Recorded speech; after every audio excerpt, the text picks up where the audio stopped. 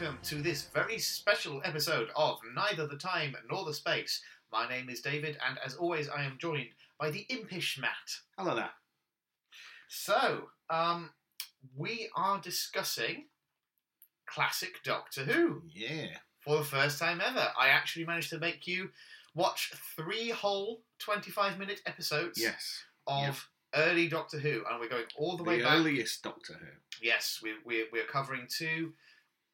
For those of you familiar with classic Doctor Who, a common mistake, I think, is that people start with An Unearthly Child episode 1 and then proceed on to the subsequent 3 episodes of caveman-based tedium.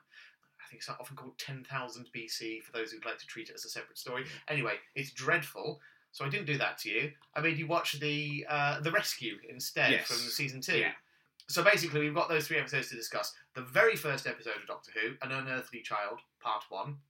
From then, November 23rd, 1963? Indeed, yes. So, day after the Kennedy assassination. And that damaged ratings sufficiently that the producers actually managed to...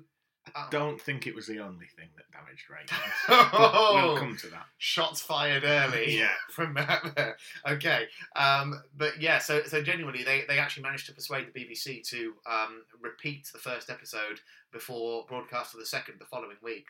And that actually did give them a big boost. And without that, who knows, maybe we wouldn't be sat here talking about Doctor Who today. Yeah, so shall we just... I mean, I'm always nervous to find out what you think of these episodes, but this is such a special... This pilot, first episode of Doctor Who is so special to so many fans, including myself. Yeah. I have never been more nervous. I wanted to introduce a new rating system for classic Who. Right. In the past, when we've watched episodes, we say good episode, good with bad bits, bad with good bits. Yeah.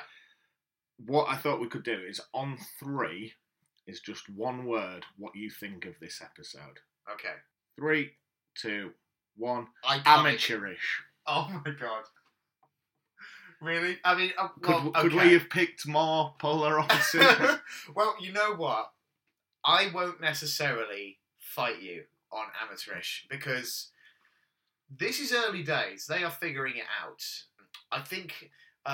Waris Hussein, the director, maybe deserves more credit than you're giving him at this stage, but without wanting to bore you too much with behind-the-scenes stuff, TV was made very differently back then. This was basically shot as though it was live. It's like a play, almost, with enormous cameras having to be hefted around in real time, with almost no editing. I would say, on this day that I watched this, one of the reasons I watched them all in one day is I wasn't feeling very well. I didn't want to leave the house. This is already a bad recipe. I thought today's the day I'll sit down and watch this. And honestly, my headache was worse after this episode than before we started. I can imagine that. Maybe not ideal circumstances. Part of it, I can concede part of it is... my limited understanding of Doctor Who, this goes against quite a lot of my developing understanding. Yeah, so that'll be interesting to dig into, I think. So, I guess we've kind of set out our stall here. I'm obviously very much in the position of a fan of, just a fan of Doctor Who in general, and I can contextualise this within the history of the show, and as a result, I maybe... praise it to an extent it doesn't necessarily warrant just as a piece of entertainment. Yeah, I didn't want to be overly critical just because it's old-fashioned black and white, so I tried to look past that. Yeah. But it did not sit well with me at all. That's fair enough. So, shall we dig into the details? Okay. Then? So, first thing I want to raise. The old theme tune's better than the new theme tune. Why did they ever change it? I am so happy to hear you say that. I mean, I agree, and frankly, I could quite happily just sit here and talk about the Dee Derbyshire arrangement of the Doctor Who theme tune for an hour straight. I think the strumming bass that brings it in is so much better than the modern one. The insane technical prowess that went into making that theme tune, because that is purely electronic in a time before synthesizers. She was literally manipulating pieces of magnetic tape Right. to make that arrangement. And it's extraordinary, and I love that in the opening they actually play basically the full theme tune. It Yes. kind of bleeds into the start of the episode. You've got that elegant, you may not agree with the word elegant, but that slow pan through the street, past the old junkyard, with following the policeman, and you hear the full version of the theme tune with that heroic middle eight section that always gets cut out in the modern thing. Oh, God, I love that theme tune. You've alluded to how the episode starts. There's a policeman Yeah. in some fog outside a scrap merchant. Yeah, and we get a solid minute of that. Yeah, that policeman can walk. He does some serious walking. You know, we laughed about when there was the weakest link in the last episode. Yeah. And how that seemed to go on forever because they played a full round. Yeah. Just a policeman walking and walking Yeah. and walking. Yeah. And then just when you think something exciting's going to happen, it just immediately jumps to another scene. Yeah. There is a bit of fun joke that sometimes gets chucked around in the fan community where people will often talk about how the show is ruined, they've broken Doctor Who. Like, I mean, you're getting a lot of that at the moment. Look at how it starts. Well, that's the thing. That the joke is basically, Doctor Who was brilliant when it was just a charming story about a policeman going for a walk in the fog, and it was downhill from there. Yeah. So it jumps to Coal Hill School. Yes. Okay, now it introduces two characters, and for the most part in my notes, they're described as History Lady and Science Man. And it's ages until their names are mentioned and introduced. I'm trying to think, do they mention them earlier? Maybe not, yeah. No. But it's, Barbara I've got it. Hold on, because I've probably got it in my notes where they're first. Even when they meet the Doctor, I've just referred to them as teachers. I'm sure they mentioned their names earlier. In fact, do they address each other? Right at the end of the episode, I've got man. Oh my god! I'm not certain. You obviously didn't pick that. I'm sure they mentioned their names earlier than that. I'm not sure. Anyway, so there you're meeting so Barbara and Ian. Yeah, Barbara. They're about as interesting as they sound. Barbara and Ian. Come on. Barbara's had a bad day though, so surely you can identify with Ian as a fellow science teacher. He does the industry a bad name. It was a different time. And they are true to form. Yeah. As a teacher, I can verify this. They're just slagging off students. Yeah. In particular, Susan Foreman.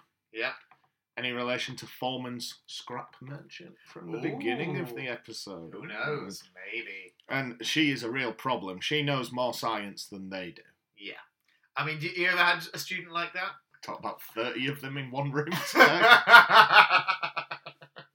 So she's a genius. Yeah. And something that really ages this episode is the teachers are always just constantly trying to go to her house. Yeah, that wouldn't really happen now, would it? No, I think we'd have post-Utrine. Yeah, we'd have a more structured system in place for investigating concerns. It's probably a sackable offence. But yeah, no, it's certainly not. The safeguarding procedure my school adopts. No, but this is London in 1963 when things were a little bit more loosey-goosey in these regards. But they criticise Susan's grandfather, yeah, who doesn't want random strangers coming to their house. Which, understandable. I don't even like people I know coming to my house, so I really sympathise with them. Yeah, so you're present company excluded. You're on this mysterious grandfather's side already. Yeah, but for some reason her homework's always really bad. Poor Susan. Yeah. And one thing we do learn in amongst all this is her grandfather is a doctor. Ooh, Doctor Who. I wonder. Yeah, we'll get to that. But immediately I guess the overwhelming majority of me thought he's a doctor, he's the Doctor. Yeah. But I was unaware that he had a family. Yeah, so this is new information for you, isn't it? Yeah. Yeah. Susan. His granddaughter, presumably. Susan who? I mean, Susan Foreman is the name she goes by. That must be. I mean, she's a bit young for marriage. Yeah, he must be her maternal. I mean, we say that. I'm pretty sure Caroline Ford was at least her early 20s when this was being filmed. But that back then, it was pretty routine for teenagers to be played by Yeah. fully grown adults.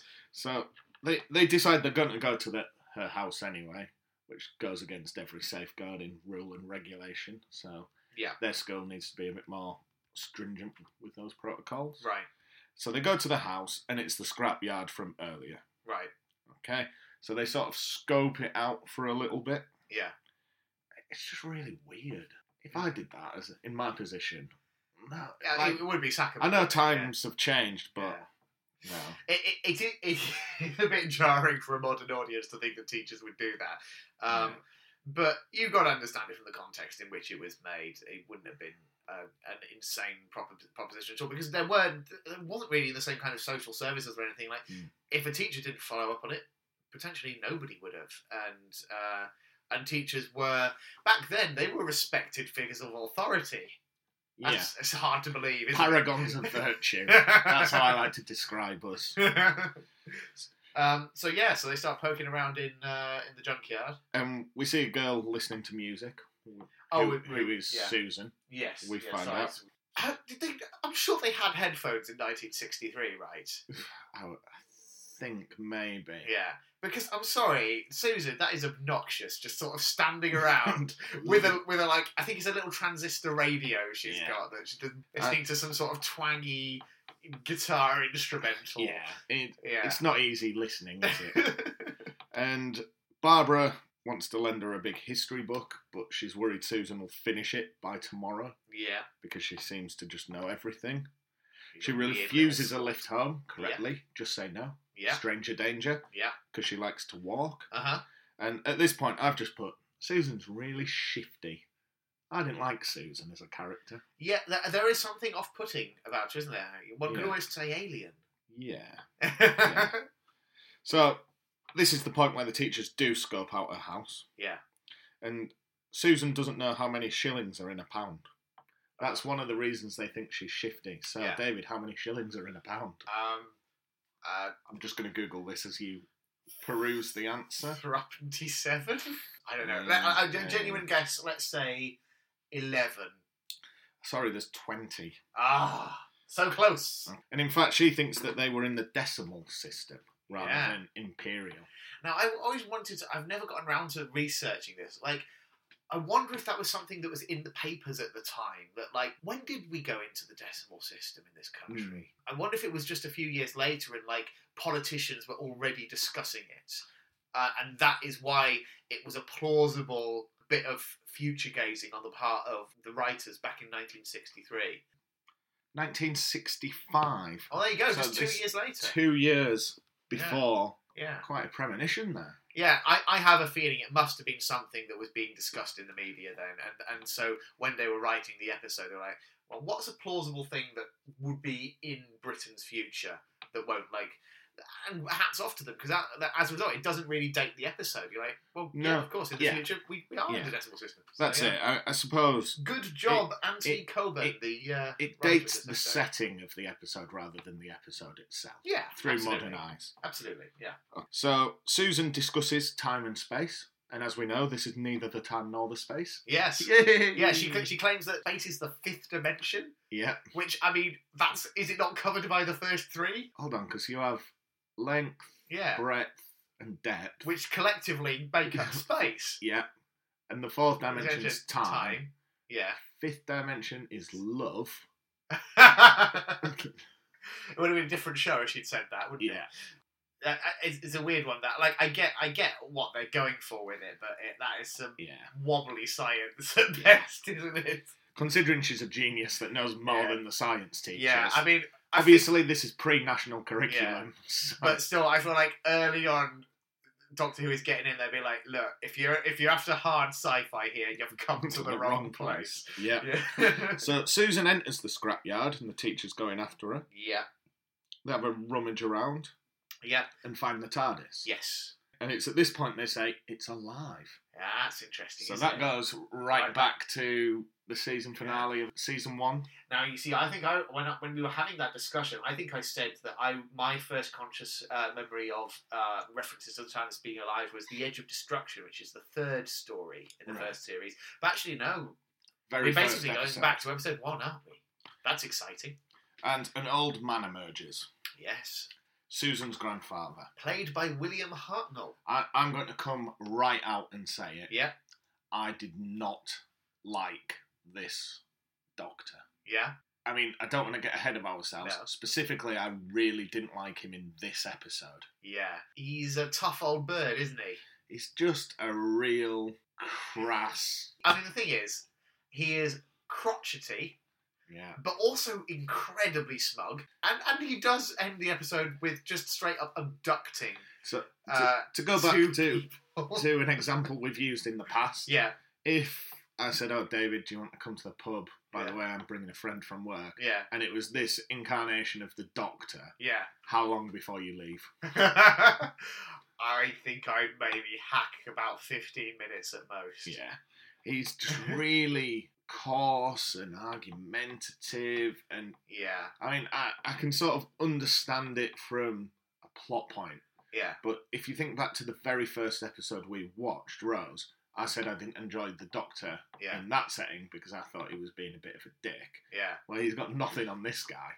Yeah, you compare the two, and it's like, oh, yeah, the Ninth Doctor is considerably mellowed out Yeah. over the course of his previous incarnations. Yeah. It'll be interesting to see how you feel about him when we touch on the portrayal about a season later with the later episodes we'll be discussing. But yeah, no, he's not a likeable character No. in this first episode. No. I don't think he's meant to be. If this was the first episode we watched rather than Rose, Yeah, we wouldn't have a podcast. yeah. Well, you see, this was my fear. This is why I started us with He- the reboot. He doesn't have that sort of rudeness married with charm that No, Eccleston no. has. Whenever Yeah. Eccleston was rude, there was a wry smile and a bit of charm behind it. Yes. This yeah. is just a cantankerous old bastard Yes. that does not deserve your time.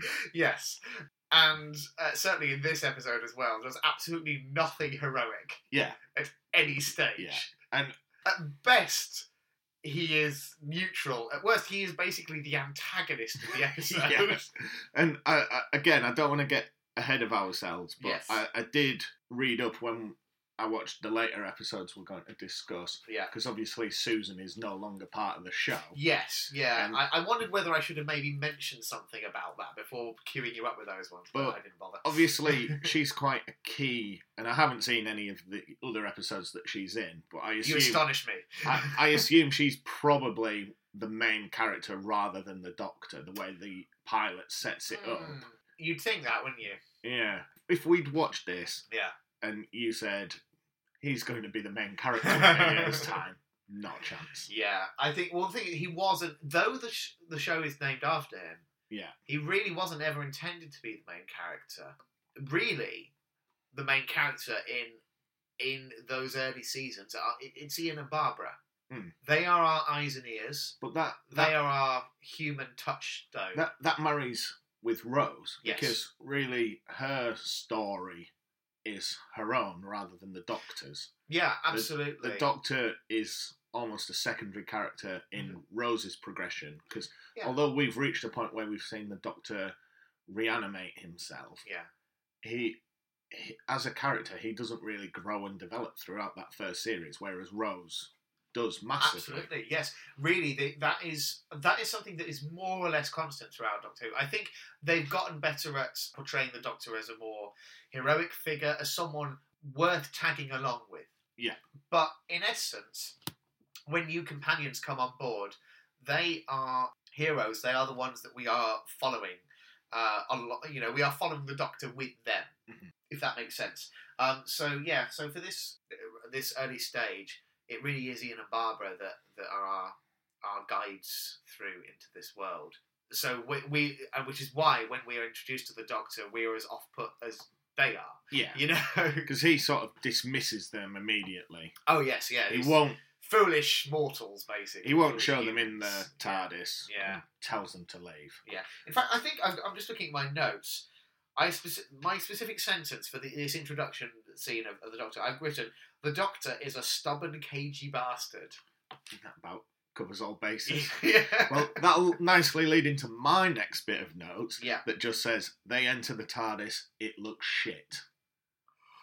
You wash your mouth out. It just looks like a Blue Peter set. I love this TARDIS set. I genuinely love. Should I tell you one of the things I love about it? In one word, furniture. There's a hat stand. There's an old chair. Yeah, there's a Shay Long, I think. Yeah, I love that, and I feel that's something that's really missing in a lot of modern TARDIS sets. It's like, where does anybody sit? You know, You don't need to sit. where do you hang your coat when you get inside the TARDIS? Because presumably there's some heating in the TARDIS. It's not going to be as cold inside as it is outside. So yeah, now I love this, and one of the things I always keep my fingers crossed for every time they do it, reveal a new TARDIS set. It's like, oh, will there be some furniture? Will there be a chaise longue, as you say? Will there be a nice old armchair? So the Doctor tells them he knew this was going to happen if they stayed in one place too long. Yeah. Is that in reference to a place on Earth or Earth as a place? I would assume the latter. I mean, they are never specific about it, but they do at some point in this episode say that both Susan and he are from another time, and I think the phrase is another world. So, but yeah, so they basically the implication is that they have been rooted in 1963 London for a little while. You know, certainly long enough for Susan to enrol in school and to become a sort of accepted part of that school. So yeah. That's interesting, isn't it? One thing I liked was when Ian can't comprehend the dimensions of the TARDIS. Yes. The Doctor says, well, we could fit a whole building in here. Look at a television screen.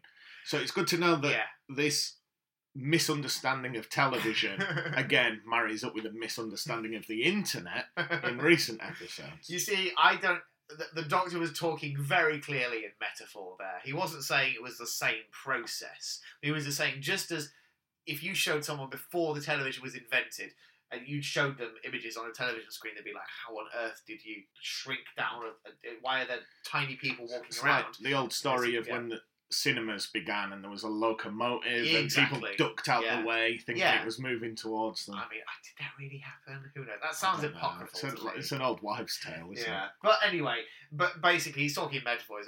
Just in the same way that until you invent that kind of technology, you couldn't wrap your head around it. You've now just stumbled into the future. You're now looking at this dimensional engineering and you're asking me, how on earth is this possible? Well, it is possible because you're standing in it. Is basically the argument.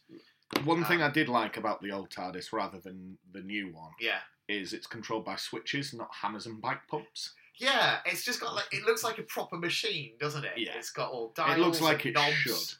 Yeah. And whilst we're discussing the TARDIS, it's Susan comes up with the name TARDIS. Yeah. Okay. This is interesting, isn't it? Yeah. Yeah. Now, I don't really know if there is a consensus on how we get around the fact that then in later stories, other Time Lords definitely refer to their time machines as TARDISes. Right. Because Susan came up with that. Is she just bullshitting? I don't know. But the out-of-universe answer is that they tossed in that line to give Susan something to say and to explain the name. But then without giving a second... Because at this point, just to be clear, Gallifrey has not been conceived of. Right. Time Lords have not been conceived of. I don't think the word Gallifrey is even uttered throughout the first Doctor's run. So it's really we're early doors yet, and we basically set up already the first of many contradictions to come over the course of the show's history. Now, one question I have is, at this point in the episode, we find out the Doctor and Susan are from another world, another time. Yeah. Is he really her grandfather? It's an interesting question, isn't it? Because the other question I would ask is, do Time Lords age in the same process that humans do? So, you mean when a Time Lord, if they stay in one body long enough, does that body start to age and decay and eventually... Because... If they just regenerate at the end of their life, that could potentially be from old age. Or do they age at all? Well, I don't know. I mean, you know which Doctors we've got coming up. So you know, for example, that he at some point he's going to regenerate from Matt Smith, quite a young man, into Peter Capaldi, a much older man. I don't really want to say too much about it because I think maybe you'll get some answers to that further on as we progress through the series. But yeah, it's an interesting question. That's the thing. We know so little about Time Lord biology. Do they reproduce in the same way that we do? Does granddaughter mean the same thing that we associate it with? Yeah. Who knows? So at this point, Ian demands that he's allowed to leave. Yeah. Because it's blown his tiny mind. Yeah. And he gets shocked when he touches the controls. Yeah. It's not a brilliantly blocked moment, that is it? The way, the sort of movements and I feel like the timing's slightly off with the spark, and it's always one of the things that stands out. So like, they couldn't really do second takes of stuff. Yes. They were allowed on average about 4 edits per episode. Really? Yes. Jeez. So we are talking, which is why I say they shot it like a play. I really mean they shot it like a play. There was no redos. If you fluff a line, sorry, it's going in unless you completely bollocks it up, because they don't have the time and wherewithal to actually just reshoot it. So Susan decides she's going to stay. Yeah. And has a clumsy fight with the Doctor. Yeah. Again, it's like it feels under-rehearsed. Yeah, it's a bit pantomimey, and I didn't really like it. Yeah. And then we hear the familiar TARDIS sound. Yeah. And there's an awful hypnographic. Yeah, so basically, it's like, it's basically going back to the title sequence, that sort of hypnotic swirling shapes that you see in the first title, and they just reuse that same effect. I'm pretty sure they never bothered doing it again in any other episode. Presumably because it was too much work in the editing suite to do it. Yeah, it's not worth it. Yeah. The effort that goes in for the payoff. I think it's lovely as part of the title sequence, but I agree. I don't think it works necessarily in context of the episode. And then we're told the next episode is the Cave of Skulls, which thankfully you didn't have to watch because I'm nice like that. Now, at this point, I opted to go against your instructions. Yes, I was very specific. You specifically said, do not binge these episodes. They do not lend themselves to being binge watched. I did. I was very clear about that. These were intended to be watched as weekly installments. Yeah, so I immediately started the next episode. Okay. We're going to talk about the powerful enemy. Yeah, part 1 of The Rescue. Yes. Should we do the same again? What did we think of these episodes on 3? 1, 2, 3. Charming. Improvement. Oh, lovely. Okay. This was more in line with my expectations of Doctor Who. Well, if you'd replaced the cast with Christopher Eccleston, Billy Piper, it would not have been out of place, really. Yeah, I really like that. I'm glad. I feel like I'm vindicated in my choices here because I really ummed about what to throw at you for an actual complete story. I wanted to keep it short, and that really limited my choices. But I remember when I first watched this one, because I'll be honest, this isn't a particularly well-loved story within the series, but I personally have a big fondness for it for a few reasons. One, it introduces Vicky, who is one of my favourite early companions, who is basically an improvement on Susan in every way imaginable. No offence to Carol Ann Ford, it wasn't her fault, it was the writing. Because basically, for context, so we have just, basically, in the preceding story, the Dalek Invasion of Earth, we had said goodbye to Susan. Yeah, I did a bit of research into that. Yeah. So she met David Campbell? Yes. Okay. Just a bloke. And the Doctor locks her out the TARDIS to give her It's an interesting scene. I mean, if I'd felt more comfortable throwing you a longer story, I might have gone for Dalek Invasion of Earth. Because I actually think that end scene is a very powerful and sad and weird moment. Because it is. It's, on one hand, it's horrible because he just locks her out and won't let her say goodbye properly. And just like, no, off you go. You've met this man. You deserve a new life. You don't need to be, bumbling around with your old grandfather. And so he just kind of abandons her in this post-apocalyptic future version of Earth, which has been ravaged by the Daleks. And he's basically, she's going off to live on a farm with this ordinary mortal human being, and she is presumably also a Time Lord. Yeah. So... But I'm just unsure. Yeah. Because in the modern incarnation we've just completed, Yeah. Christopher Eccleston, Yeah. they make such a scene or such a point Yeah. of him being the only one, Yes. but he's not. Not at this point, no. No, because the Time War hasn't happened yet. Barbara must be somewhere, because if the time... I know the Time War takes place across time. Yeah. But it roughly happened mid to late 90s. Yeah. So About there. if he's put her post that, Yeah. he can inevitably He can run... move. I think there is some expanded universe stuff that revisits Susan as a character. Right. I've not sought any of it out yet, but Right. I'm afraid to say she never comes back on the show. The weird thing about Doctor Who is, though technically you could go back and revisit any character at any time, the show as a whole is constantly evolving. New actors coming in, old actors cycling out.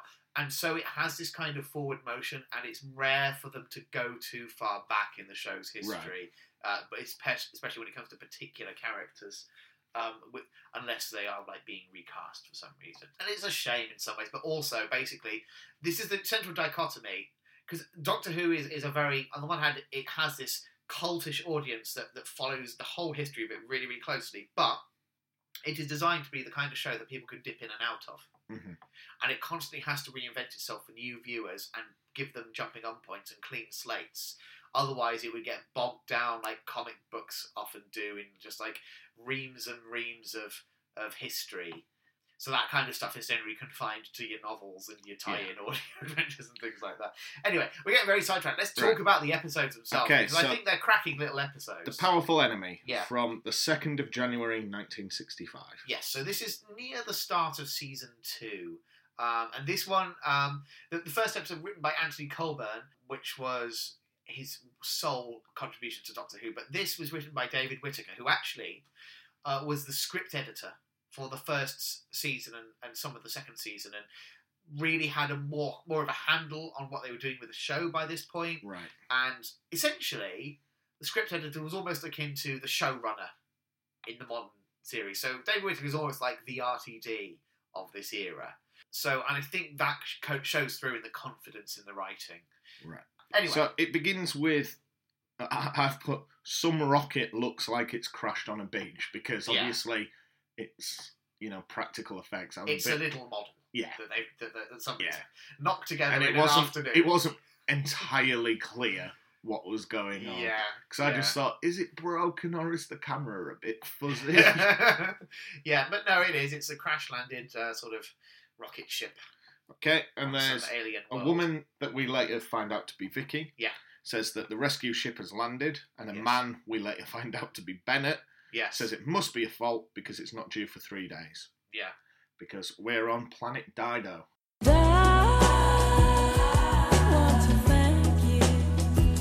Yeah. Anyway. Okay, and the lady, Vicky, is sad.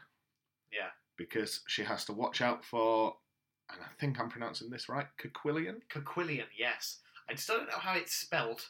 I made a good a fist of it as I possibly could, given that I was making notes in the dark Okay. when I was watching those. Should we compare how we've spelt it? Oh, we're not far off. You went for C, I went for K. Yes. I went KOQUILLIAN. Yeah. I think that's more or less what I've written. Yeah, I mean, we mentioned in a recent episode that, I have a child now. Mm-hmm. So as a result of that, I was having to sneak in these episodes, watching them as quietly as possible in the dark with my little baby boy sat on my tummy, so as not to disturb him. Towards the end of the second episode, just take a look at that. Wow, yeah, those are some neat notes. Yeah, we're going to struggle with my notes. By comparison, I watched them on the sofa on my laptop, and whenever my partner said, "What are you watching?" ashamedly, I just went, "Oh, it's a YouTube ad." You couldn't even admit to your own partner. No. Okay, so this unseen character, Quaquilian, he knows nothing of the rest of the ship. Yeah. He's aware of this damaged part. Yeah. And Vicky contacts the rescue ship and is told that then they haven't landed. Yeah. And what she's actually sensed is the TARDIS. Yes, and so the TARDIS is landing, and I love this. Doctor's having a little nap. Yep. Yeah, and apparently he never sleeps through a landing. Yeah, He not does normally. here. Does here. Makes for some riveting TV just watching an old man sleep.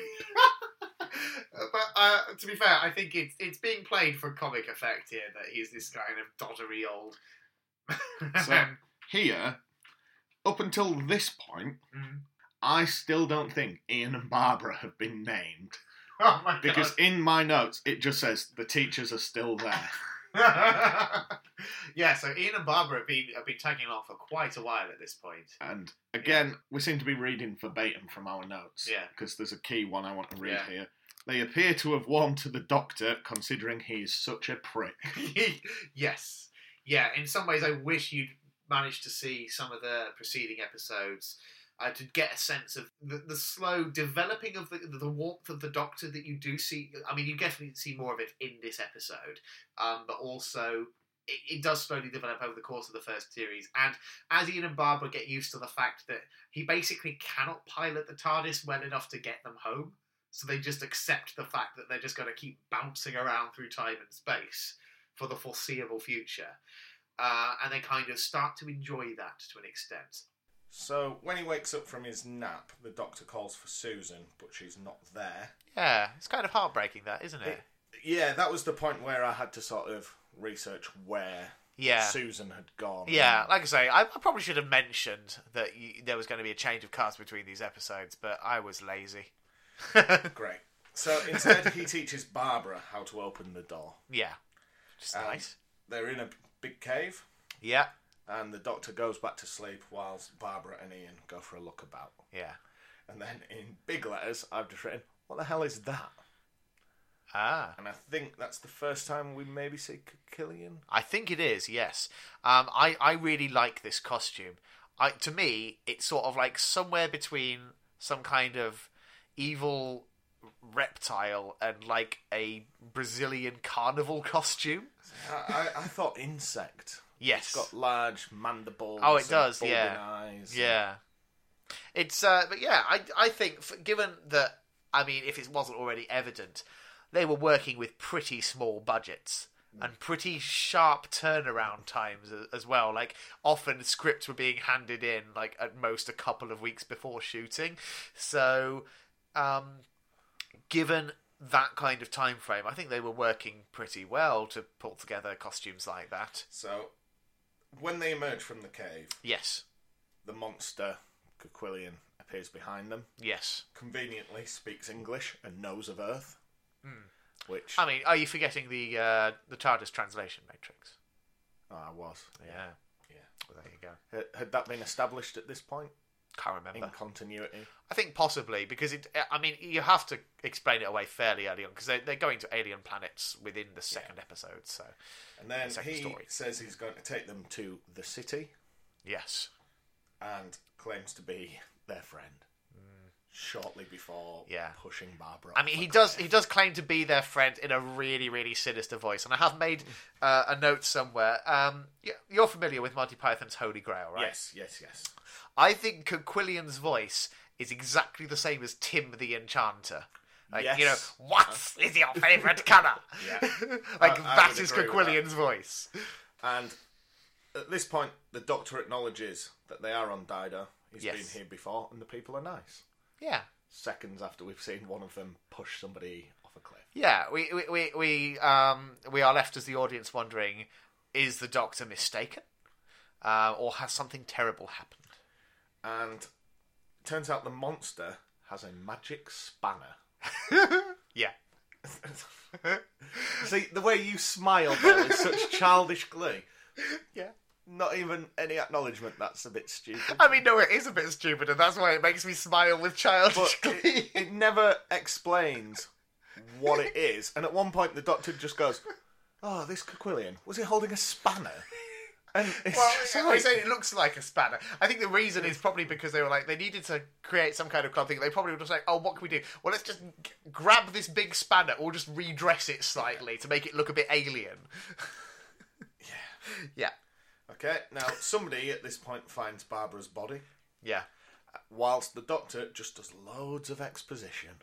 Yeah. You know, we talked about how long it took the policeman to walk down the street. He does a lot of talking here. Yeah. I mean, tough on old William Hartnell, isn't it? The amount of dialogue he has to Tough on the memorise. viewer. Sit through this. Yeah. So, the monster, Quillian, goes to the crashed spaceship, and he's clearly in charge of them. They sort of follow his lead, his command. Yeah. And he tells the woman to go no further than 50 yards of the ship. Yep. And he knows that she was dragging something. Ooh. Okay. And she says it was a bag of stones. We know it was probably Barbara's body. Yes. Yeah. And they owe their life to this Quillian. He's their only protection from his people. Yeah. He's the one good one, apparently. Even though he doesn't seem that nice, does he? No. He's a bit like the Doctor. He's supposed to be this heroic character, but he's just a bit of a bellend. Vicky had saved Barbara. Mm-hmm. They'd made contact when they'd landed with whoever the natives are of this planet. Yes. Now, it doesn't allude to whether that's Killian or not. No. There was a grand meeting and then an explosion. Yeah. Vicky wasn't there. She was unwell at the time. Yeah. Helpful. But Bennett, the man on her ship, dragged himself back. Yeah. He'd lost the use of his legs as part of the explosion. Yeah, he's bedridden whenever we see him. Yeah. Bedridden and really grumpy as well. Like, really just sour. You know, I think every time they're in, he's just really... I mean, to be fair, he's in a bit of a pickle, but he just has a real... He's a real downer. Yeah. I've added up my notes at this point. Barbara's hair. Yeah. It's ridiculous. It's perfectly glorious, spherical. isn't it? Perfectly spherical. Yeah. About half a foot from her head. It Like- looks like she's wearing a comedy crush. I feel like she must use like a whole can of mousse every Yeah. day to It's get some it big sculpted into that shape. And it's so round. Yeah. Love So, a bit of babs. Vicky tells Barbara Yeah. that Ian and the Doctor are dead. Yes. Although we as the viewer know they're not. Mm-hmm. And Vicky gets mad that Barbara feels sorry for her. Mm. Which is a bit weird because, you know, she's in a spaceship crashed on a desolate planet. I think it's maybe not clear, again, with the whole British TV convention of the 1960s. Vicky, obviously, you know, looks to be about 25. She's meant to be like 17. Yeah. So I think it's maybe just sort of like young teenager sort of pride there, really. Right. That she doesn't want to feel patronised by this older lady, I think. Maybe. And Vicky then introduces Barbara to Bennett. Yeah. From here, we cut to my favourite part of the episode. Uh-huh. So the Doctor and Ian are traversing a deep cavern. And we go full Dungeons and Dragons here, don't we? Well, I want to focus on the word deep there. Okay. Because yeah. they're like, whoa, don't fall from the edge. Yeah. At most, it's 20 foot. I mean, yeah. At most. Because at first, you get the nice close-up shot of them on the ledge. Yeah. And I was like, okay, there's a bit of peril here. Yeah. And then you see the full shot, the depth of the chasm. Yeah, yeah. And with a small step ladder, Yeah. they could just get back up. Yeah, I mean, I have a feeling a better director might have chosen not to show that. Yeah. Because there's even a bit where they say the hand grips are perilous. Yes. And, you know, make sure you've got your Yeah. balance on this really wide footledge. Yeah. Where you don't It's even not- have to go near the edge Yeah. if you don't want And to. they're doing lots of like pantomime level scuffling about and It's easily 2-3 Yeah. foot. something You have to make yeah. a conscious decision to fall off, is Yeah. what I'm trying to say. Okay, so something that I think holds very true for especially the black and white era of Doctor Who. They don't do action terribly well. Yes. Doctor Who is many things. It is not a great action show. I mean, I think that's also true of the modern series a lot. I think when it tries to go big with the action is often when it's most likely to fail. Well, because that's when the budgetary limitations really come into play. If you think back to the season finale, Yeah. I think it's Bad Wolf rather than Parting of the Ways. Yes. Where Jack and the Doctor managed to take on 20 people Yeah. just by waving guns at them and threatening to shoot them Yes. rather than actually doing anything. Yes, exactly. Yeah. So the next danger they face Yes. is the world's most easily avoidable spikes. Yeah. They're about 4 foot apart to a maximum height of approximately 3 foot. We're told that they are razor sharp, but they look more like curtain rails. Yeah. And Ian is shouting, "Oh no, they're going to push me off," as he stood between 2 rows of them moving past him. He is in absolutely zero danger. Yep. But again, you've got to go with it. You've just got to suspend your disbelief there. And then we reach the real terror. Yeah, this is the cherry on top for me in this episode. The monster, which is simply a man with his legs in a sleeping bag.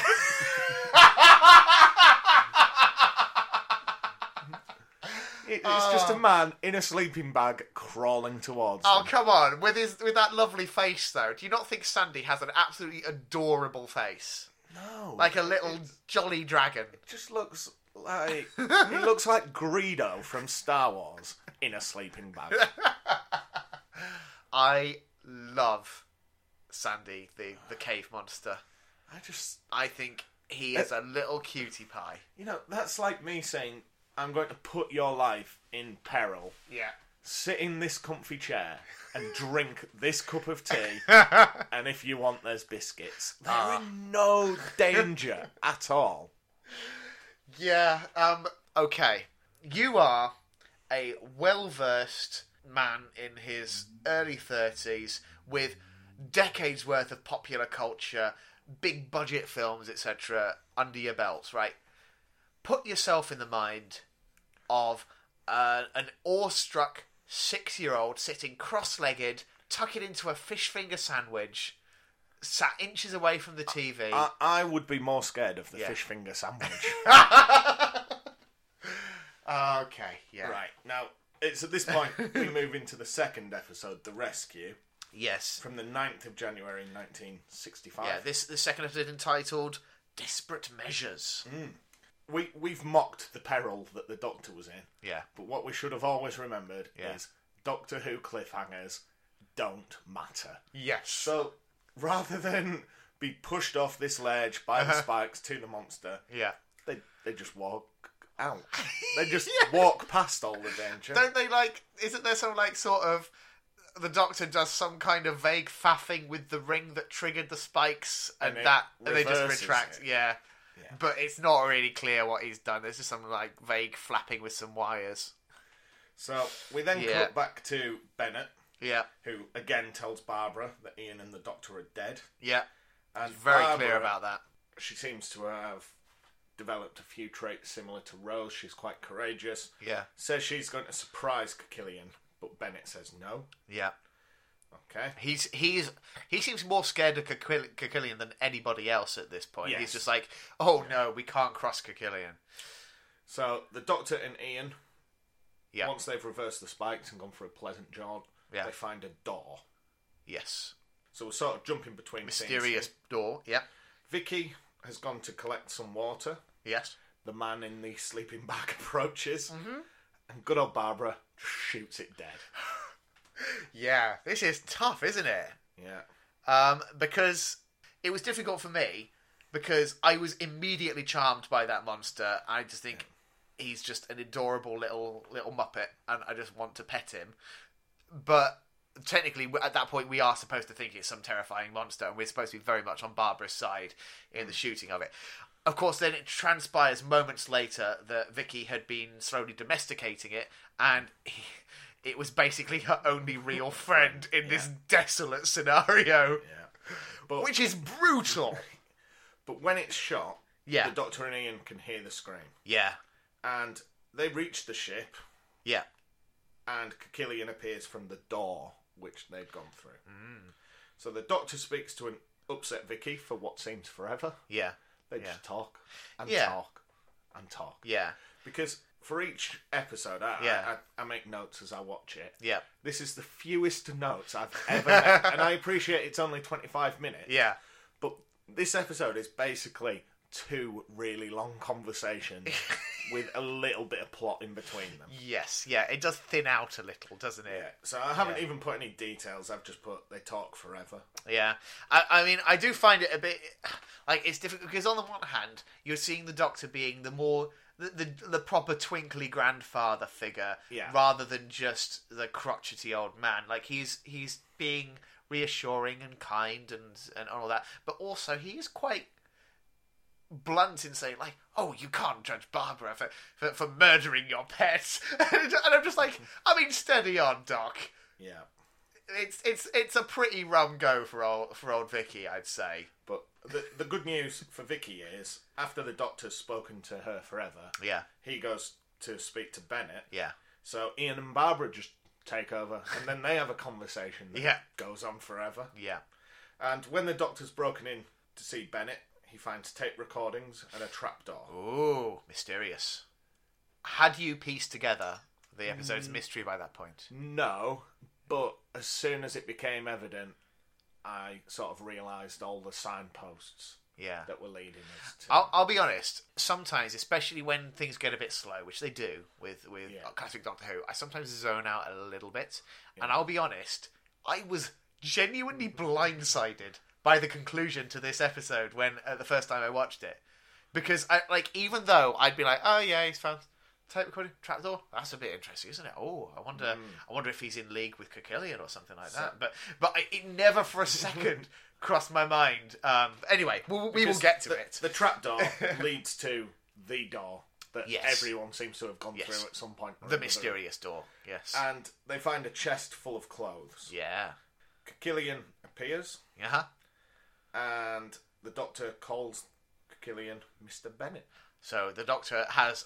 he's certainly was one step ahead of me.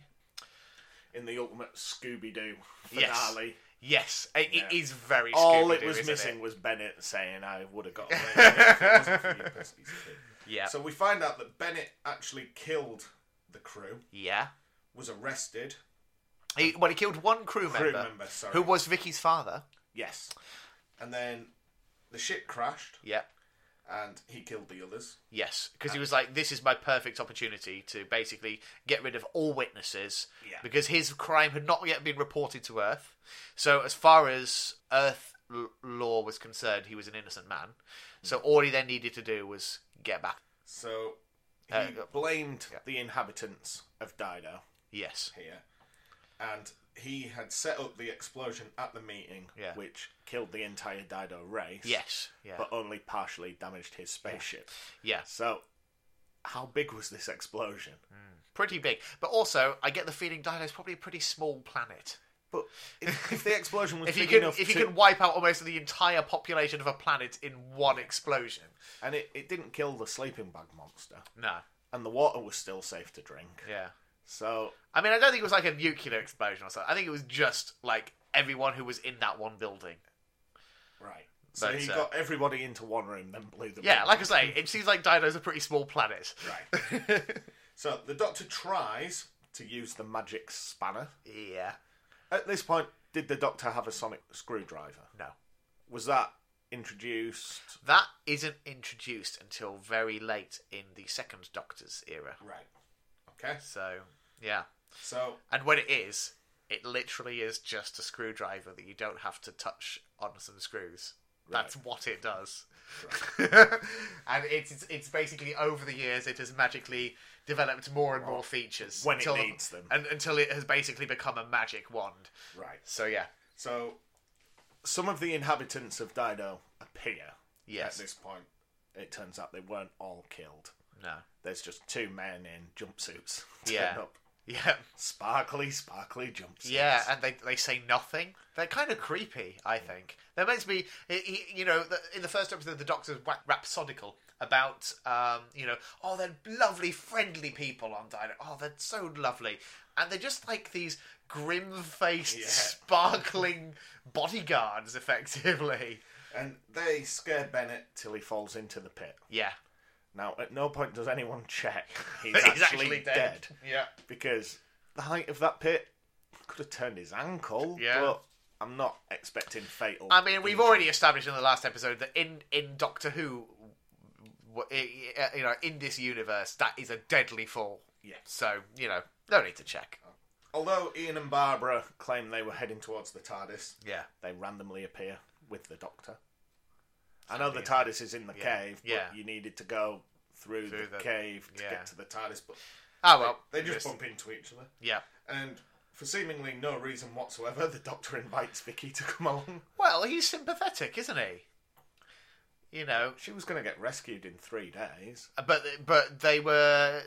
Do you not remember how he's like? Oh, the people of Dido are not going to want. They've had enough of Earth people. They're not going to want that rescue ship coming. And the final shots of them. Yeah, that makes sense. Dismantling the radio at the end. When they just smash the ship to bits. Yeah, but also I will say that is if they want to prevent the rescue ship from coming. Don't just cease all communications, because they will still, if anything, they'll come faster. Yeah.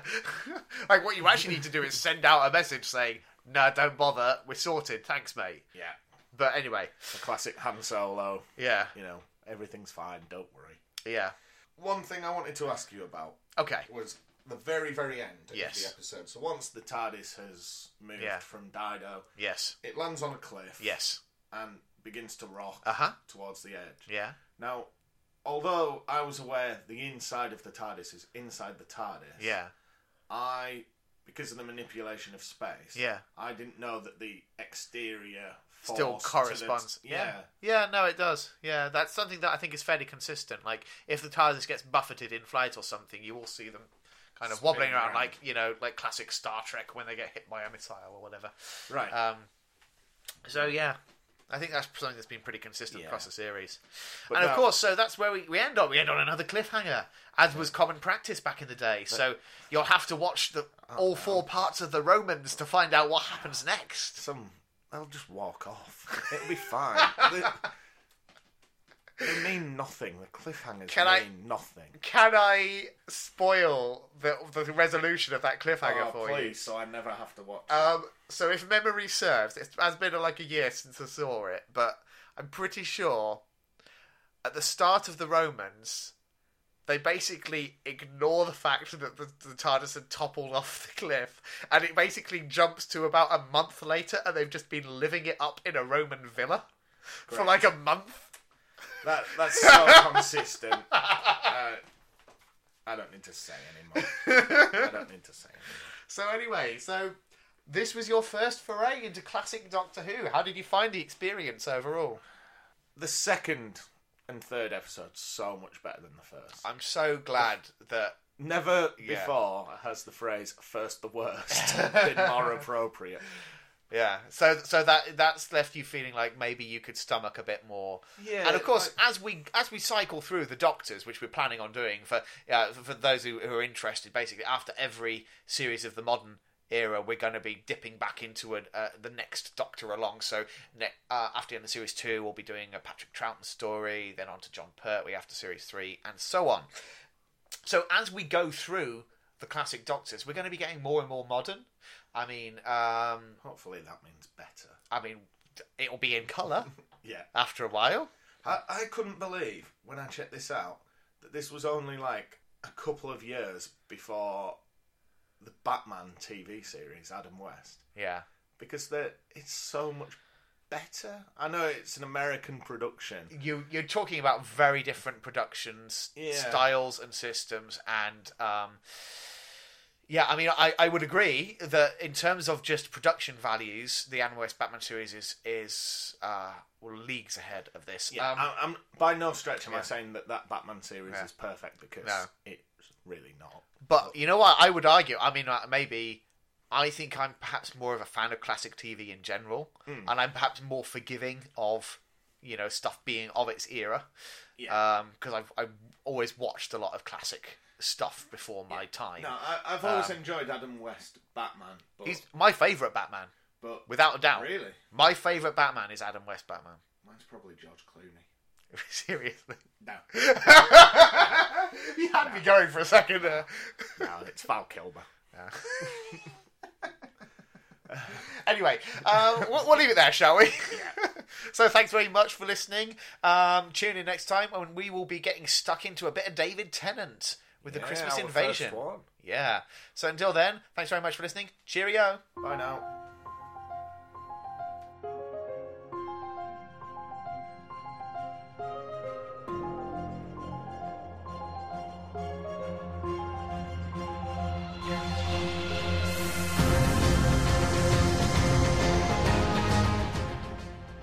Thank you for listening to Neither the Time Nor the Space. Feel free to get in contact with us. Our email address is timenorSpacePod@gmail.com. Alternatively, over Twitter, we are at timenorSpacePod. And thank you to Alexander Urban for his smashing arrangement of the Doctor Who theme.